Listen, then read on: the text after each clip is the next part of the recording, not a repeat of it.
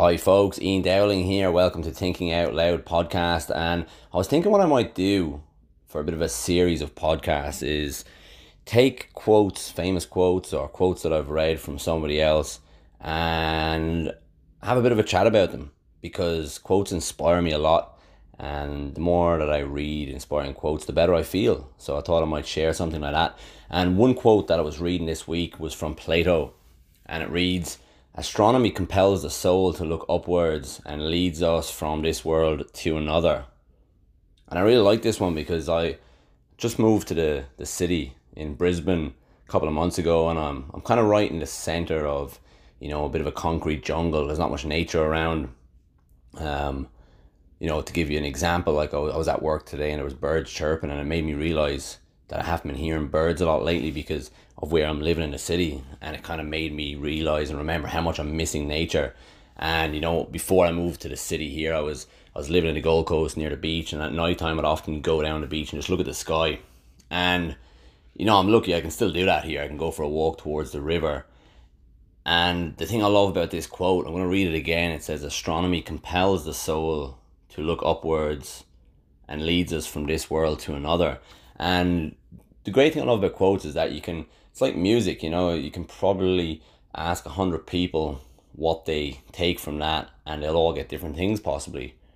And what I'm getting from this quote right now is, when you're stressed or feeling anxious or sad or any negative emotions, I sometimes find when you look up at the sky, even if it's bright, but especially when it's dark and there's stars in the sky and you look up, and if you can kind of suspend thought and let the brain alone for a minute, I feel like that sky pulls you away from your problems. It pulls you away from your anxieties, your stresses, because up in that big universe up there, our little physical problems that are attached to our story, our identity, our ego, they don't exist up there. So when we spend a bit of time looking up there, we're pulled away from those problems. And another way that I like to do this same thing is from being up high looking down. So, if you go up on a hill or up on a building or a bridge or whatever, and you look down and you see all people walking along, cars going along, and you look at people and you see how small they look. And within those people, you think, oh, they've all got these struggles going on inside, these anxious thoughts, sadness, worries, stresses. But to me or you looking down, we don't feel all those things because they exist within that person's head. And it reminds me that, well, then my problems don't really have that much weight. They're not that important except to me, which means it makes it easier to let them go.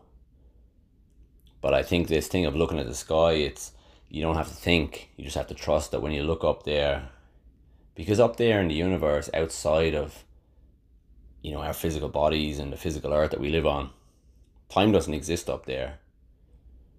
And our problems don't exist up there. So by looking up there and allowing yourself to get pulled into that world, all the troubles fade away, even if it is just for a moment.